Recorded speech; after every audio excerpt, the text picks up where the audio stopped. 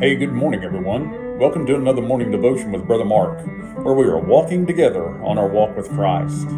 Today is November the 1st, 2023. Well, yesterday I was listening to the On Preaching podcast with Brother H.B. Charles Jr., and on his podcast he was interviewing a former Catholic who is active in attempting to evangelize Catholics. HB asked Mike Gendron why he was so active in attempting to reach out to Catholics with the true gospel of Jesus Christ. Brother Gendron, who is a Catholic who has been born again, said, as a former Catholic who has been born again, one thing I recognize is that there are only two eternal things in this world, the Word of God and the souls of men.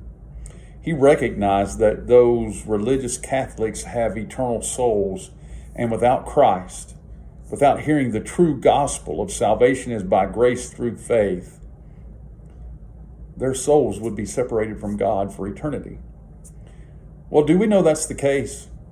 Do we know that the Word of God is eternal? I know you probably, in the beginning was the Word, and the Word was with God, and the Word was God. The same was in the beginning with God. All things were made by Him. Without Him was not anything made. It was made. You probably know John 1:1, so you know the Word is eternal.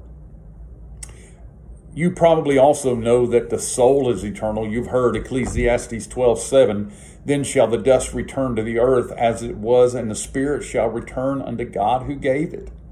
And so the spirit, the soul of man is eternal. God breathed into the nostrils of Adam the breath of life, and he became a living soul, and that soul is going to live forever. The question is, where? Will it live in the presence of God, or will it live separated from Him? There's lots of things we could talk about on that podcast that I listened to yesterday, but I want us to think about the thing which stuck out to me the most was the thought of those two eternal things. And again, I know you know those things probably, but think about the impact of them. First, the Word is eternal. It was in the beginning with God. It's not going to change. Therefore, we can put our trust in it. Second, the souls of men are eternal. Have you thought about your coworkers? They have eternal souls. Have you thought about your children or grandchildren? They have eternal souls. Think about the folks you know. Have you really pondered the fact that they have eternal souls? Their soul is not going to go out of existence. They will spend eternity somewhere. It may be like the words that are spoken in Matthew 25 and verse 30. This is going to be the reality for many. It says, and cast you the unprofitable servant into outer darkness. There shall be weeping and gnashing of teeth. For some eternal souls, that will be their eternity. But those who have repented of their sins and put their faith in Christ will hear, well done, good and faithful servant. Thou hast been faithful over a few things. I will make thee ruler over many things. Enter thou into the joy of the Lord. This thought is the inspiration of this man's evangelism. He thinks about the eternal souls of men. And because men have eternal souls, that is what inspires him to share the true gospel of Jesus Christ with them.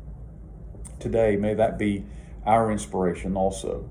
May we be inspired to evangelize others, to share with them the glorious gospel of Jesus Christ. For by grace are you saved through faith, and not of yourselves. It is the gift of God, not of works, lest any man should boast. May we share that gospel with them so that they might be born again, because they are eternal souls. And unless they receive Christ, they'll hear those words, depart from me, you worker of iniquity. I never knew you. May that be the inspiration for your evangelism today. Heavenly Father, thank you for the knowledge of the truth. I pray today that your people would be inspired to understand the eternal soul which is in man. I pray that knowledge would encourage them to evangelize, to share the eternal word with eternal souls, so they through grace might receive Jesus Christ as Savior through repentance and faith. Thank you for showing that truth to us, and may we share it with others. In the name of Jesus we pray. Amen. Well, have a good day. Until the next time, this is Brother Mark signing off.